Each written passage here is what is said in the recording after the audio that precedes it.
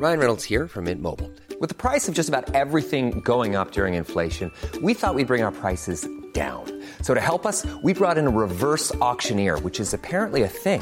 Mint Mobile Unlimited Premium Wireless. How to get 30, 30, bit to get 30, bit to get 20, 20, 20, bit to get 20, 20, bit to get 15, 15, 15, 15, just $15 a month? Sold! Give it a try at mintmobile.com/switch. $45 up front for 3 months plus taxes and fees. Promo rate for new customers for limited time. Unlimited more than 40 gigabytes per month. Slows full terms at mintmobile.com. Everyone knows therapy is great for solving problems. But getting therapy has its own problems too. Like finding the right therapist, fitting into their schedule, and of course, the cost. Well, BetterHelp can solve those problems. It's totally online and built around your schedule. It's surprisingly affordable too. Connect with a credentialed therapist by phone, video, or online chat, all from the comfort of your home. Visit BetterHelp.com to learn more and save 10% on your first month. That's BetterHelp, H-E-L-P. Burrow's furniture is built for the way you live. From ensuring easy assembly and disassembly to honoring highly requested new colors for their award-winning seating, they always have their customers in mind. Their modular seating is made out of durable materials to last and grow with you. And with Burrow, you always get fast, free shipping. Get up to 60% off during Burrow's Memorial Day sale at burrow.com/ACAST. That's burrow.com/ACAST. burrow.com/ACAST.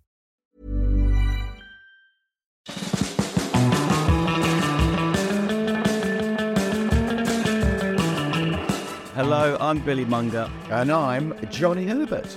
And here we are, back from our first race of the season in real life, the second in the F1 calendar, the Saudi Arabian Grand Prix. And it had everything, mate, didn't it?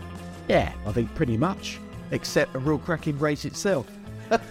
Yeah, it was one of them, wasn't it, Johnny? It promised a lot, and it was an all-right Grand Prix, but we were maybe expecting a little bit of a different order. Yeah, I think we did. And again, you can't expect, there to be an absolute cracking Grand Prix every time. Like football. Is there a great football match every time? No, there's not. So Formula One is exactly the same. But at least we had sort of a mini battle with Sergio and Max. And getting Sergio to win the race was very important for the championship.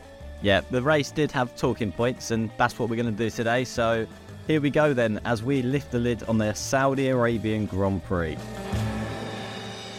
Thanks to everyone, by the way, who's been in touch with us over the weekend. We love bringing you our thoughts on the quali and the race in our paddock pods, and great to have so many of you get in touch with your questions at Lift the Lid Pod. We'll go through as many as we can in this episode, but don't worry, if we don't get to yours, we'll be back later in the week with our team radio episode. So coming in, Johnny, who was the most famous person you met this weekend in the paddock? Because there was a few people knocking about, mate, weren't there? Yeah, met. Can I say this, met? Yeah, I walked past Will Smith. Yeah, Will Smith was going to be my one as well. I walked past. Is that meeting? He's a busy man. He was a very busy man, yes. I think he looked at me, but he didn't recognise me. Mate, if he doesn't recognise Johnny Herbert, he's not a true F1 fan. That's what I'm saying. That's very true. So, so it was full of stars, but it was packed.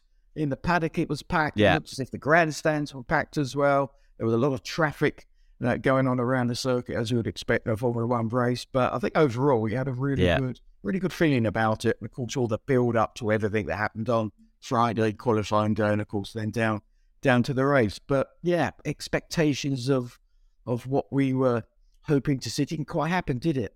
Other than the Aston Martin getting on the front row. Yeah, the Aston Martin, Alonso, he kind of spiced it up a little bit, didn't he? Johnny, obviously, me and you kind of have experienced being in the paddock for a few years, and sort of, it's like a big travelling circus. You see the same faces week in, week out when you're on the road. Was there any people that, you got to catch up with they haven't seen in a while, being back in the paddock? How was it to just see some old faces and to get chatting and be involved in the paddock again? Well, it was great. Well, eventually I saw you, didn't I? I think we were there for those 3 days, and we only saw each other right at the end of it. So, just classic where we do what we do. Post-race. Yeah, post-race, exactly. So, I think the first real sort of face I hadn't seen in a long time, and I hadn't seen him in a year, was Lawrence Stroll. Really? I saw him, he turned up in his Aston Martin out the front, and I hadn't seen him all last year. We kept talking about meeting up, but we never got the chance to do that. So the first man I met, or the first person in the paddock to meet, was actually Lawrence Stroll coming in. So he said, come on down, come in, have a coffee, it'd be nice to see you and sit down. Did I get a chance? No, I didn't get another chance to sit down with him. You're just so busy meeting people, mingling with people, taking people down the paddock for a little paddock walk. Then you're up in the hospitality having a little chat about all things Formula One. So the time you get is so small, and that time you do get is so small only to eat. And that seems to be the only chance I sort of get off doing all the jobs I was doing at the circuit. So saw Damon very briefly, saw Lando very briefly, saw Carlos very briefly as well. Saw George actually walking through the paddock as well. So I saw a couple of the drivers during the weekend. But it's one of those things, as you know, Billy, sometimes the paddock is so small and they're all zipping across from the hospitality to where the cars are in the garage, and then they zip back again into the hospitality from the garage. So it's sometimes very hard to catch up with the driver over the weekend. And I think we both know we're so sort of fixed in what we're doing at that weekend, which is driving the car as fast as we can. So we're just trying to get the car to go as fast as it can, which means spending hours with your engineer. Yeah, definitely. I mean, I think my most in-depth chats with the drivers, other than the interviews that we had with the likes of Oscar Piastri and a couple of the other boys, were chats when we were in the airport, pre-flight out there and post-flight back. I was on the same flight as George and Gasly, so chatting to those boys in the airport was sometimes the most you get a hold of them, because they're flat out on the weekend, we're doing our thing. So it's all carnage in the F1 paddock, but it was, I don't know about you, mate, it was nice to be back involved in the mix again. It felt good. Yeah, it did feel good, I have to say. And if you know, from last year to this year, there was a big change around the circuit as well. The vibe was good. I was very fortunate. I went to an international school where we're 8 years old to about 10 to 11, something like that. And I was there with the headmaster. We had a good little chat. But gee, what surprised me, the majority of them, if not all of them, were Saudi. Some Indians, I think, were in the group as well. So it wasn't very many British faces in the group. But they played a video. Video started up with all the faces of the drivers. They sort of were going through them. They got to Carlos, and there was a bit of a and then Child came up on screen. Then I was like, yeah. And then Max came up on the screen. That was the biggest cheer out of all the drivers. So, but again, really? But it was brilliant. That, as I said, they're 8 to 12 years old, and they're aware of the drivers' faces. So that just shows that things are sort of changing in a very positive way. And I asked one question about karting, thinking I would not get anybody putting their hand out. I said, how many of you have done karting? Nearly half. So really, so it's good because That's the young good to generation see. seems to be. It's great to see. So that was really a nice thing to be involved with that British International School. So again, it's just all different things, just trying to encourage, but sort of get people to sort of get involved with either watching it and maybe down the line getting involved being in the paddock itself. So yeah, I enjoyed it. As you said, it was just nice to be back in the bubble of Formula One. Yeah, 100%, mate. Let's talk about the race then. Yeah, that's what we were out there for. Let's do their qualifying, shall we, first? All right. Because, again, I think all through, wasn't it? All through sort of Friday and even FP3 with Max. Max just seemed to be in sort of dominant form. But of course, that went a bit pear-shaped form. Yeah, he looked outrageous, mate, didn't indeed. he? And then obviously ran into some issues out there. But Checo steps up around the street circuit, Again, didn't he? In qualifying, you know. Yeah. And that's good because he needed to do that, didn't he? He needed to do that. Yeah, what do you think that is in Sergio that, you know, where he suits the street circuit? Because it's just, his track record's just unbelievable. Yeah. Again, if we go back a year ago, everybody was complaining about the walls being close and they got moved back, 5 meters in various places. So even when the walls are actually in their standard position and a couple of the turns were tightened up, he feels at home. Doesn't seem to be. He's not intimidated by those walls. And I remember that going to Monaco. Because Monaco was the absolute perfect, most exciting place to be in a cockpit of a Formula One car on the streets of Monaco and qualifying. And I think that's exactly the same thing. I can only imagine. Yes, it is just awesome. But you've got to be comfortable with all that. Those walls being so close to you and all the fencing that's there, the lights are on at the same time, and that's something that Sergio seems to be very confident in a track that is set on, basically on the streets. But fundamentally, we know probably Max would have been faster. But that doesn't matter. That's motorsport. That's the way it works sometimes. But then equally so, it's Fernando Alonso in the Aston Martin, getting himself on that front row. And that's where we thought, hey, this is really starting to turn into a chance of us of having a great race on Sunday. And of course, Charles Leclerc, who was second, but obviously got booted down 10 places. He was close. What was it, 1.5 tenths away from Sergio? So you thought the ingredients are there for us to have a bit of a proper show. Yeah, I mean, as soon as I saw the adjusted results once Charles had got his 10-place penalty, and obviously Max ended up where he ended up, I thought there's no way Fernando Alonso is not coming out of turn one in the lead of this Grand Prix. Me too. Unbelievable at the starts, the first laps, and I thought he's going to seize this opportunity. I thought there's no way I can see Sergio getting into turn one in the lead, and obviously that proved to be true. Fernando, dives down the inside, got the job done. He's unbelievable at the minute, isn't he? He's in great form. I think he seems like, move into Aston Martin. A lot of people were questioning that decision. Is it the right call? At the minute, he's got that one completely right, hasn't he? Yeah, well, again, it's a good base to start this sort of journey for himself as a driver. Yeah, we all know he's made a couple of bad calls in the past where things haven't quite worked out for him, but this has really put him right at the sharp end of the pack of the grid. He's the only one that's been on the podium in the first two races other than a Red Bull car. So that kind of proves that, he's the one taking the fight to him at the minute. Well, this is the thing, Billy, isn't it? He's taking the fight, but he's not quite able to take the fight that he wants and we want, because they have that damn edge for everybody else, that couple of tenths. And that couple of tenths just makes such a big difference, the way it looks after the tyres, and then the way the drivers are able to sort of, get faster and faster. Where Fernando, yes, he got into turn one, he did well on the first couple of laps, but then the pace sort of disappears compared to where the Red Bull just keeps going and going and going and going. So the work now is really down to Dan Fellows and his team and Aston Martin themselves to try and improve the base car that they have at the present time. Everybody else is trying to do the same thing, but I think they're on the best situation, because Ferrari are quick over one lap, but when it comes to a race, again, like what happened on Sunday, it's just not there, is it? It just disappears. They've not got the race pace, have they, Johnny? I mean, like you were saying about Fernando getting into the lead, how often, if you see Fernando lead at the start of a Grand Prix, does he ever give that up in, his history? Normally, if he takes the lead, he's staying there to the end. So I think, like you said, it highlights how quick the Red Bull is. The fact that, he lasted a few laps and then he didn't really, make a big effort to defend the position, because he kind of knew, I'm never going to be able to keep him behind for the whole race. As a fan, it's a tough thing to watch, isn't it? It is, but that's the smart side, where you sort of go, I can't really race them, but I've got to make sure I finish second or third. But he was able to sort of finish third once again. But then you have to give credit to Sergio, because once again, when he's on form, he's so consistent and very, very hard to beat. And I know there were radio calls from Max worrying about a vibration, which I'm sure he was worrying about, that drive shaft issue that he had in qualifying.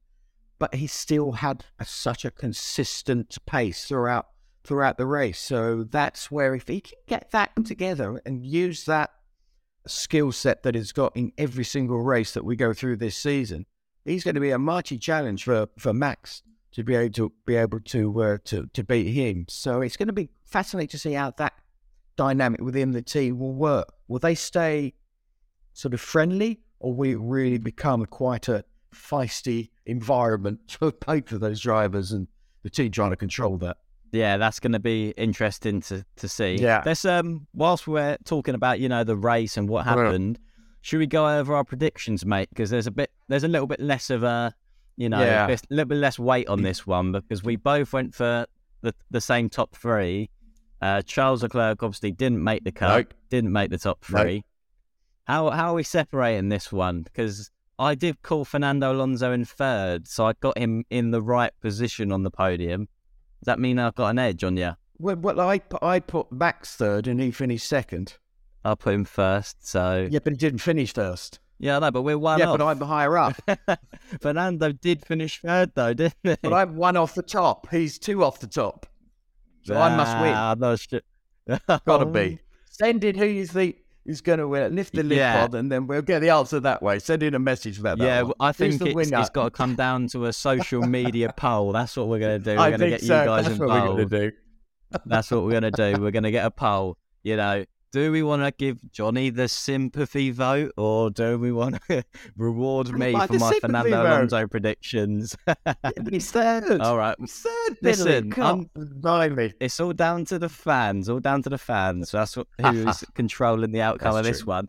Johnny did tell me when he saw me in the paddock that he brought the £5 with him to Saudi Arabia in coins, but conveniently when I saw him, he didn't have it on himself. So that was quite handy, so I didn't have to walk through the paddock with about 2 kilos of coins in my pocket.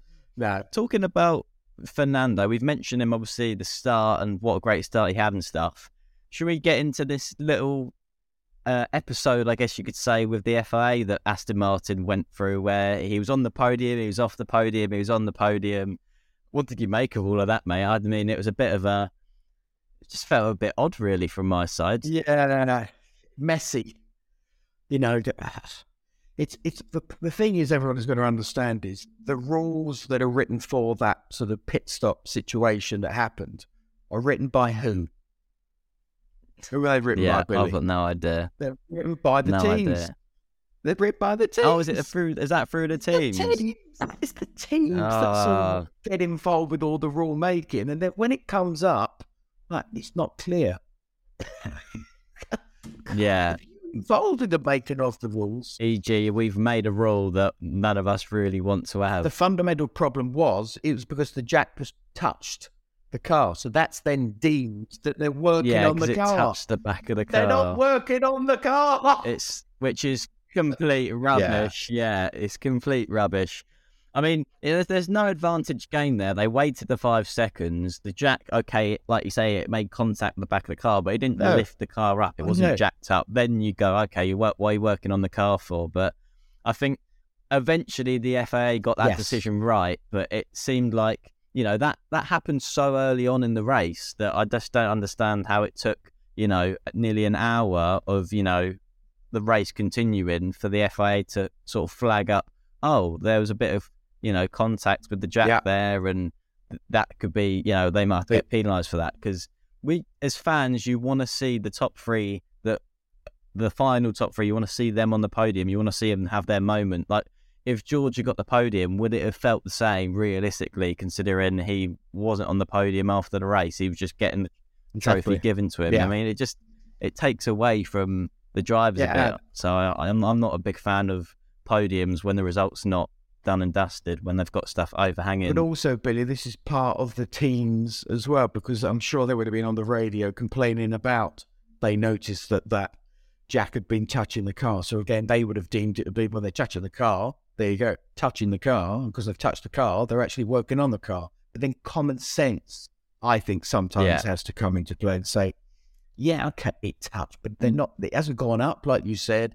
They haven't gone and changed the wheels or touched anything on the car itself. It's like, come on, a bit of common sense, because it just makes it look a little bit silly and unnecessary at the end of the game. It didn't need to go to the stewards at the end, to everybody sort of argue and all that. It just complicates it, doesn't it? For all the new fans in the sport, how are you meant to keep track of what's going on here? When you're watching that replay, you probably sat at home, if you're a new fan to Formula One, going, hold on a second, I've got no idea why he's got a penalty here. Like, unless, you know, someone's zooming in and going, look, see how that touched that. It all seemed a bit complicated. I'm glad we got the result we did in the end, because I think so am I. The fact that George was saying that Fernando deserved the result as well after the race, and, you know, Fernando, I was actually thinking Fernando seemed fairly calm about the situation. Really, I know he only lost out on one place when that penalty debate was going on, but yeah, he seems like a new driver to me. He seems very confident and like more like just able to like stay cool, calm and collected. He used to be such an emotional person on the radio. You'd hear him shouting, screaming, and, you know, like swearing and stuff like that. I think that side of the Fernando, the shouting and the screaming, is when things aren't going his way. when he is frustrated, and then all that sort of McLaren, the engines worse than a GP2 engine, I think it was at the time. And it was all that. And I remember that I was one of those who was sort of a bit outspoken. So I don't like that. I never liked it because it's not nice for all the people working very, very hard back at the factory, or even the guys sort of in the guys and girls in the pit lane, and you're hearing all that going on when you're trying your damn hardest to try and sort of, give him the best you can. So I never liked that. I remember I was outspoken at the time, but you're right. He's come back and he's been way more chilled from the last time we saw him before he went to Alpine and did all this sort of IndyCar stuff. But it's good because we all like what he does on the track. There is a wow factor to Fernando when he's on the track. Once again at the weekend, he did a wild good little race. Mate, you've got no words from me on that one, mate. You're going to have to ride that one out. It's a new one. See if it catches on. What about actually the reason in the first place Fernando got the penalty, being slightly left of his grid box at the start line? What do you think of that rule? Because again, I'm used to, watching Formula One back in the day, seeing cars like completely diagonally angled to the inside of the track, and in my head, as long as you haven't gained an advantage by overshooting your box where you're meant to start the Grand Prix in, that for me, I think everything else should be fair game. Yeah, as we saw with Ocon in Bahrain, where he sort of went over by sort of about a foot and a half by the look of it on the screen. But that's a game.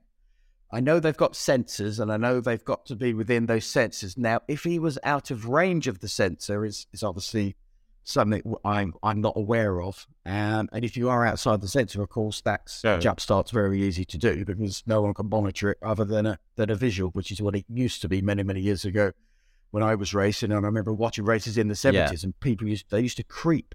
They were moving before the flag was dropped back in the day, but no one could monitor it in a proper way other than visually. So there is something that maybe needs to be looked at. If you're out of the box, as I said, it only becomes a problem if you can't actually read the data coming from the car as far as is it moving, is it not moving. So for me, just put it where it needs to be, and then there are no issues. Then there are no penalties. I think that's the most logical thing to do. Yeah, true. We're always going to try and gain an advantage by maybe placing it in a certain area that will maybe give us more traction off the line. Because I was aware that the drivers actually were supposed to be going around the circuit in some classic cars, and the classic cars, one of them spilt some oil on the circuit on the Saturday night. Now, if that was around where Fernando was at the front of the grid, I have no idea. But I know that issue did sort of come up. I know it all got cleaned off and it wasn't a problem. But once again, that could have been something that was taken into account. But then you're risking a penalty anyway. And I know it's not the perfect scenario, but I think, as we know, sometimes it's not a perfect scenario in a start or on the race or reliability or whatever goes on. No. But I suppose it's just put it where it needs to be put, and then you won't have a problem. Yeah, the fundamentals there from you, Johnny, is line up in your grid box properly. Let's not have all this faffing around. It's a faff. It just turns into a faff, and then it just turns into a little bit of a sort of a negative sort of feel about it, and then people would debate it. Oh, was it right? Was it wrong? But if you put it in the right place, there is no debate. Okay, let's move on from Aston Martin, from Fernando Alonso. Obviously, a mega weekend for him, like we've mentioned. But let's just get Red Bull out of the way. And I say that in the nicest possible way because at the minute, we're just going to go, who finished first? Oh, it was Sergio this weekend. Who finished second? Oh, it was Max. But Max, that was a good drive from him. He has a quick car, granted, but he lined up 15th on the grids. There's not many drivers that carve their way through the field like that and end up finishing 5 seconds off winning the Grand Prix from 15th. Well, you've said it all. What else can I say? Yeah. What about the issues he was having at the end, Johnny? It wasn't completely straightforward, was it? That wasn't completely straightforward. But again, as you know, we're very, very sensitive when we're in a race car. So if we feel any type of vibration, we never know if it's come from the tyres, has it come from the engine, has it come from the transmission, has it come from the drive shafts. He'd had a problem with the drive shafts, like I commented earlier on, so you're always going to be a little bit concerned. And I was looking at the exit of turn 1 and 2 during the race, looking down on the circuit, and I did notice Max was not using the curbs in the same way that Sergio was. So I think he was trying to keep the car out of danger, as far as, not trying to sort of give it extra vibrations through curbs and everything else. They're very smooth curbs, actually, in the Saudi Corniche circuit, the Jeddah Corniche circuit. But it's still, when you come off a curb, you're still going to have a little bit of a bounce. So I think he was just trying to take all the extra loads out of the car. But again, he managed it, perfectly well. And I think Sergio was sometimes frustrated, because he was asking at some points on the radio about his lap times. And then he was asking actually what Max was doing. And so there was the games being played by both drivers. I was going to bring that up. That's the games, isn't it, Billy? It just seemed like, to me, Sergio is not 100% convinced that Red Bull were playing an even game as such. He was, he was being asked to slow down, and then he was asking Max's lap times, and he was doing the same lap time as Max. So he's like, well, am I going to slow down and back myself into Max? I just get the impression that Sergio is not 100% convinced he's going to get everything that Max is going to get, in a kind of way. Yeah, but I think he's worried though, isn't he? He's leading a race. Yeah. Max sort of comes through, the safety car comes out, the packet gets all sort of closed up. He's able to get within 4 seconds. I think thereabouts. That was the quickest, the closest he got. But you're always going to be worried that if you do get closer and closer, can you trust Max? Is Max going to sort of do team orders and stay behind? I get the impression Max Verstappen, if there's a gap, he will be going for it. Exactly. Yeah. Stand it from the other drivers' situation, Sergio Perez being the one at the moment, where you are going to be concerned that it's getting closer and closer. You're being told to do a sort of a delta time, but he's still closing the gap behind. But why is he able to go quicker when I know I can go quicker? So I understand what he was saying, and thankfully nothing sort of ever got close enough for that ever to be sort of something that he had to deal with. He didn't have to deal with it in the end. So good on him for getting the win. Yeah. I like the reaction from him though, Johnny. Yes. It was good to see him actually fighting his corner in that sense, and not just going, oh yeah, I'll do the delta time, and then the race turning into something it didn't need to be. It was good to see Sergio have that mindset of, no, this is my race. I qualified on pole. I've done the job so far. If I can do this lap time, like this is the pace I've got, I'm going to keep doing that unless unless something else suggests otherwise. And we have got a question into the podcast. Oh, have we? Of course we have. Go on there. And this is from Alex, and this is about Verstappen's dad's reaction at the weekend. And he's asked, do you think Verstappen's dad's reaction at the weekend was telling of the relationship between the two Red Bull drivers? Well, I didn't think it was as bad as I've seen. I've seen it much worse than that. Yeah, no, I agree with you. I didn't really read anything into it. But it was rude. It was a little bit rude. He could have actually sort of say, well done, put his arm on him or something like that, shook his hand or something like that. Yes, in that look him in the eye. But that's something I suppose you expect from Jos, I suppose. I like Jos, but Jos has that sort of little edge to him, always did as a driver. We see it now more as a dad. And of course he's passionate, but he wants his son to win as many races as he possibly can. But that's just a sign of frustration that sometimes he shouldn't show the world. And I don't think he should be so rude towards Sergio as well. Be respectful, because, Sergio is a good guy. I mean, Sergio, when it comes to being a good teammate, he's done plenty of, things out of his way that for Max in his career. I'm thinking particularly back to Abu Dhabi that year, where he really backed Lewis up and, brought Max back into the frame. Like, that stuff that, you're meant to, in certain scenarios, you're meant to do as a teammate, but not everyone would have done it the way he did it. He really got his elbows out, backed Lewis right up into Max, probably gave him about 3 or 4 seconds on that occasion. So, I think Sergio's done a good job as a teammate, and he's done what he's asked on a lot of occasions. So I think it's nice. It would be, like you say, nice to make sure that's reciprocated the other way when he does a good job and you've got to shake his hand and congratulate him in the proper manner. I know, but I've seen Jos before, and again, we actually saw it in qualifying. Actually, when Max had his issue, they were showing Jos in the pit garage, and he basically just took off the head defenders of the radio, and he disappeared out the back. And I've also seen him, I think it was last year, I can't remember where it was, where something happens. I can't remember if it was qualifying or race, one of the two anyway.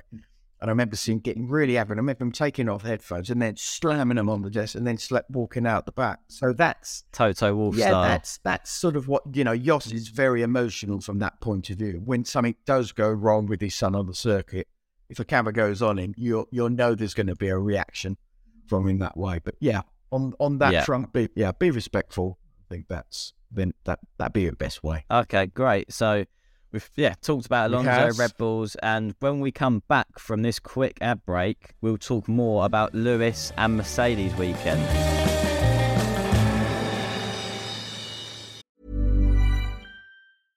This is Paige, the co-host of Giggly Squad, and I want to tell you about a company that I've been loving, Olive & June. Olive & June gives you everything that you need for a salon-quality manicure in one box. And if you break it down, it really comes out to $2 a manicure, which is absolutely insane. It's also so easy to get salon-worthy nails at home with Olive & June. The difference between how your nails used to look when you did them yourself and now with the Mani system is a complete game changer. The best thing about Olive & June, too, is it's a quick dry. Dries in about 1 minute, lasts for 5 days, and full coverage in up to 1 to 2 coats. Visit oliveandjune.com/perfectmani20 for 20% off your first system. That's oliveandjune.com/perfectmani20 for 20% off your first system. Hey there, it's Michelle Norris. I'm host of a podcast called Your Mama's Kitchen. When I travel, I'm usually looking for a way to find a taste of home when I'm not at home. And one of the things I love to do when I am at home is entertain. And Airbnb allows me to do that. When I was in California recently, I rented a house that had a great kitchen. And when we were sitting around the table, we were all thinking, we're in someone else's house. Someone could be in all of our homes as well. If you have a home, but you're not always at home, you have an Airbnb. Your home might be worth more than you think. Find out how much at airbnb.com/host.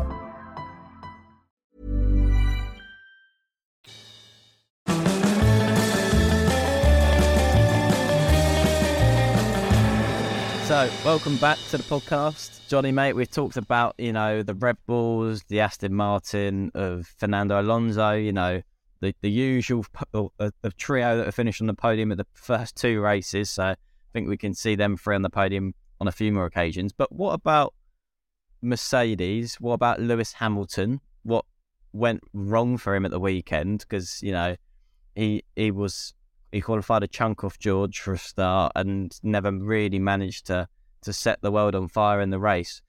Do you think he's in a good frame of mind? Do you think he's just not? What do you think's going on for him? Is it just the pure issues with the car? He's not on top of it yet?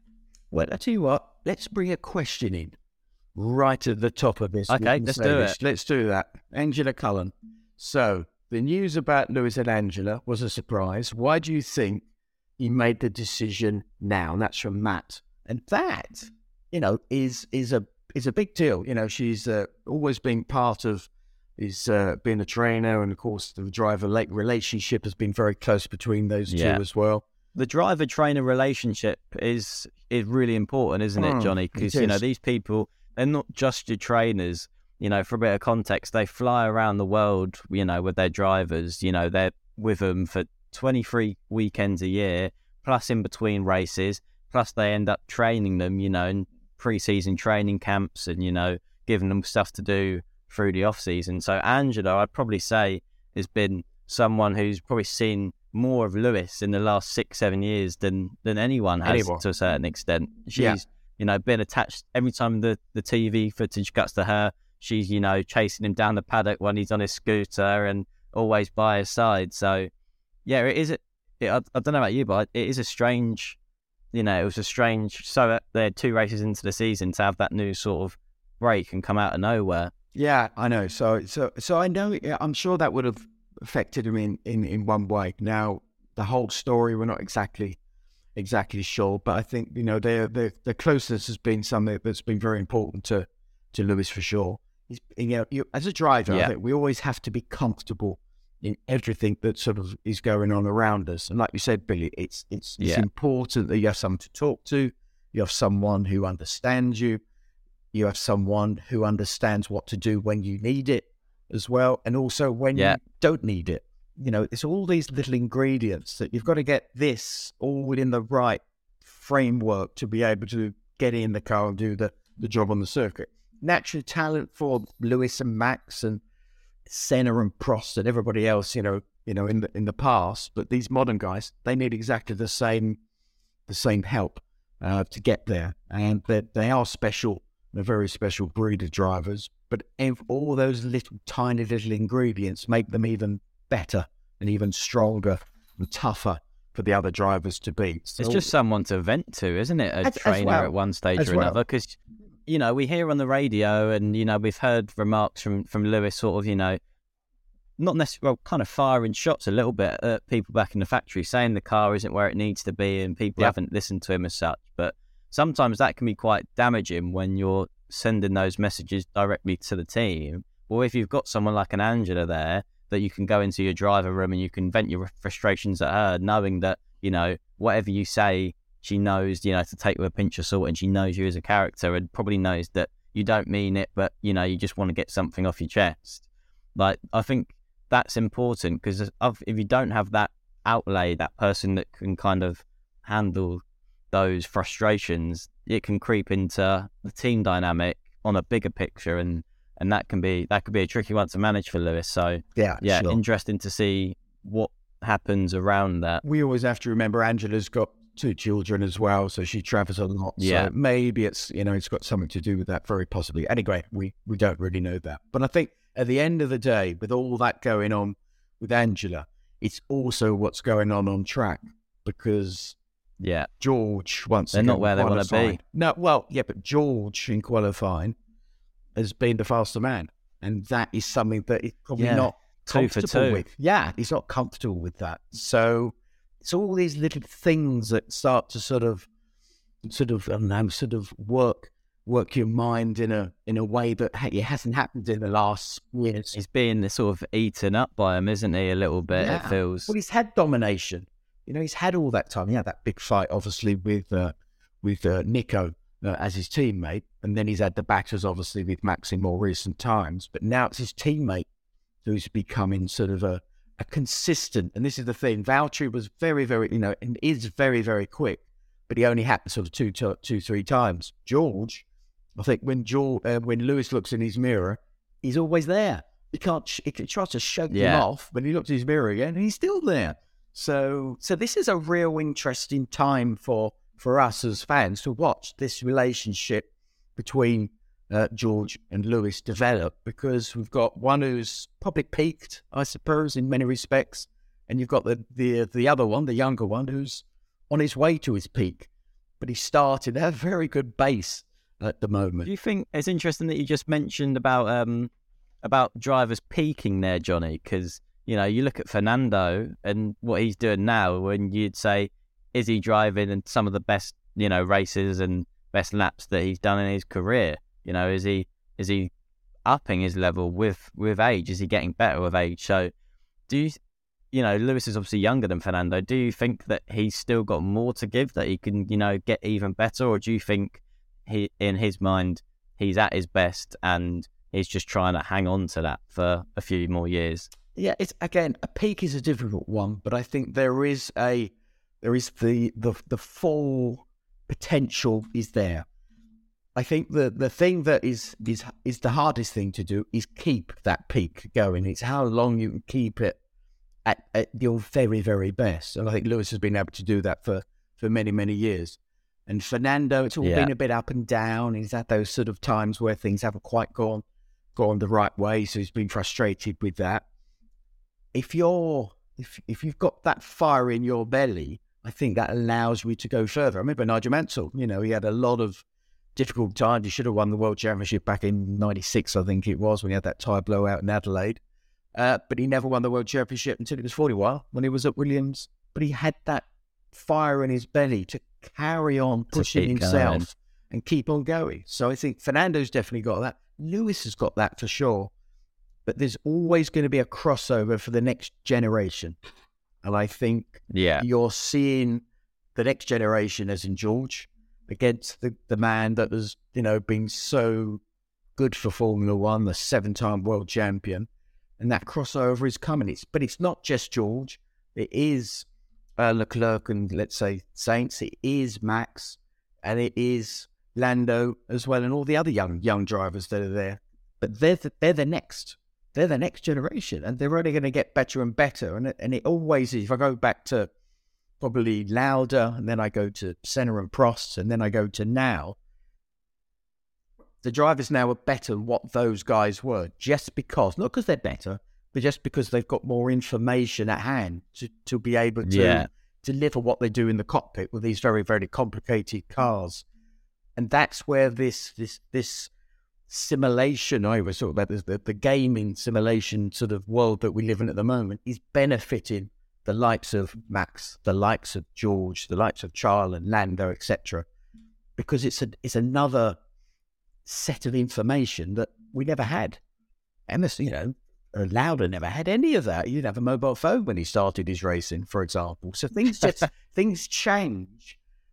But the core of it is exactly the same. But it's how you can absorb all that information and then apply it to the race car itself. And that's why I think there was just this crossover happening. Lewis is driving still brilliantly at the moment. It's not as if he's driving sort of okay. He's still driving brilliantly. But George, is pretty mighty at the same time. They're not seconds apart. They're sort of hundreds and thousands apart. So it's just very competitive. Yeah, it's little details. And I think also in the back of my mind, when I look at Lewis, I think he always rises to the challenge when he's got a car that's capable of winning. Good point. I think he finds more in himself. I think the fact that he knows that even if he nails the best lap of his career, he's probably going to be looking at the second row, maybe even fifth or sixth on the grid. Yeah, that can't be the sort of ingredients to unlock the best of Lewis Hamilton, not in my opinion. No, so very briefly, Billy, then. Go on. Can they turn it around this year? Here's your question. Can they turn it around? I don't see them winning a Grand Prix for a very long time in this season. I think if they do, it will be similar to last year. It will be, maybe an outlier of a race at Brazil like George had last year, where the car suits the track. But it's going to be tough to actually see that becoming a reality. And it's a sad situation to be in, but that's where Mercedes are at right now. So difficult season coming up, I think, for them. Yeah, I think so. I was going to just chuck in the hat about McLaren's weekend. We've mentioned Lando a little bit. He had a weekend to forget. Sticking it in the wall in qualifying and damaging the car, so he couldn't continue. Oscar Piastri, though, I know the race on Sunday did not go his way, at all, but I was impressed with the Saturday from Oscar. That was a strong performance in that McLaren. Well, but actually, I think we have to go back to Bahrain. He wasn't far off of Lando, but of course we never saw it because obviously the issue that he had there. So, but yeah, you're right. It was a really good, solid weekend. But for the qualifying, but just a great performance for qualifying. Really getting himself into that top 10 was just brilliant for not just Oscar but McLaren as well, because obviously they've had a bit of a mare to the start of this season. Bahrain going all sort of a bit peaked on, and then this time around getting a car into the top 10 was really, really promising. But the race, sort of, as you said, didn't really happen. But no, I've been impressed with Oscar because we all know how good Lando is.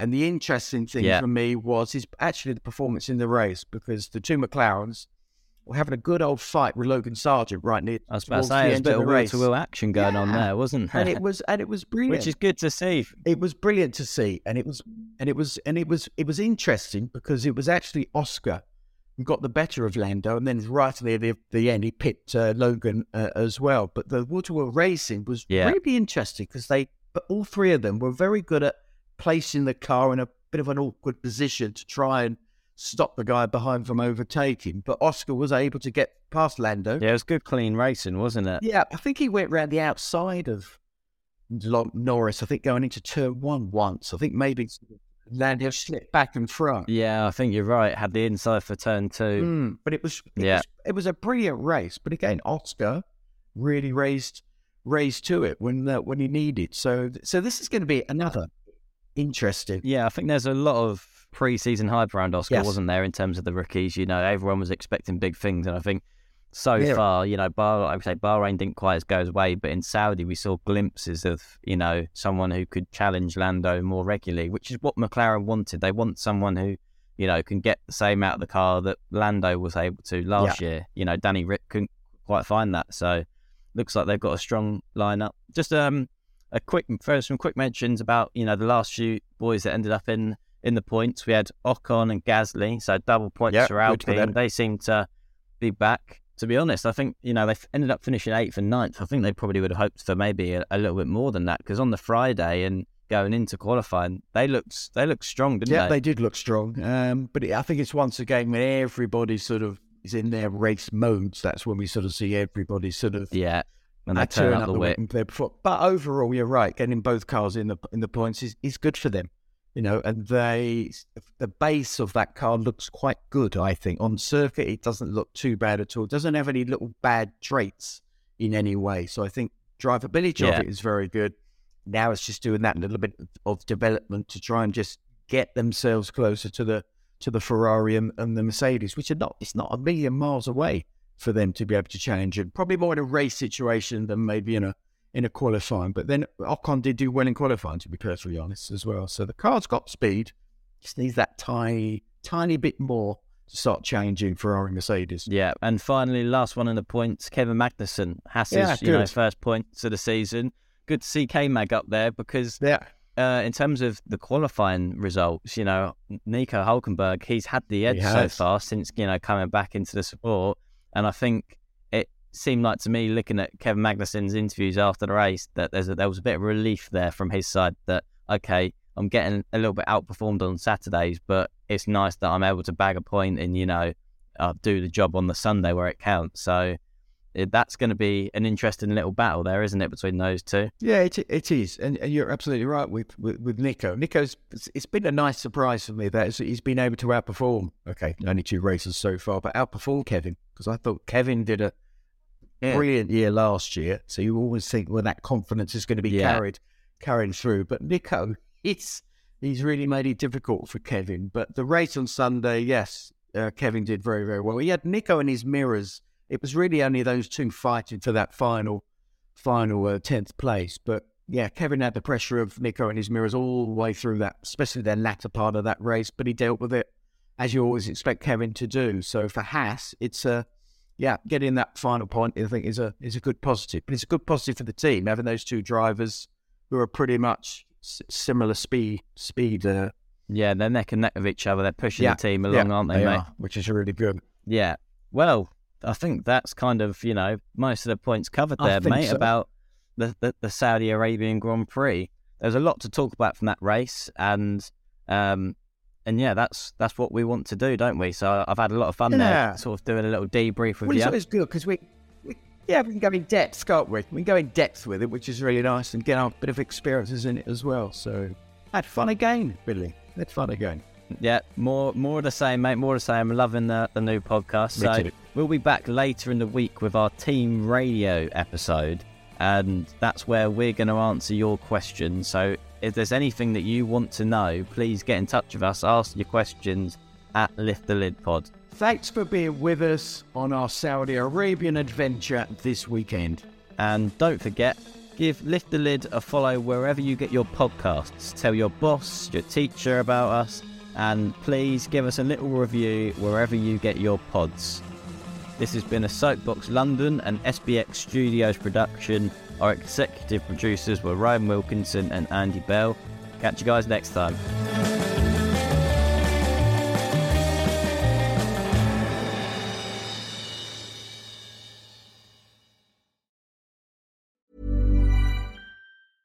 Imagine the softest sheets you've ever felt. Now imagine them getting even softer over time. That's what you'll feel with Boll & Branch's organic cotton sheets. In a recent customer survey, 96% replied that Boll & Branch sheets get softer with every wash. Start getting your best night's sleep in these sheets that get softer and softer for years to come. Try their sheets with a 30-night guarantee. Plus, get 15% off your first order at bollandbranch.com. Code BUTTERY. Exclusions apply. See site for details.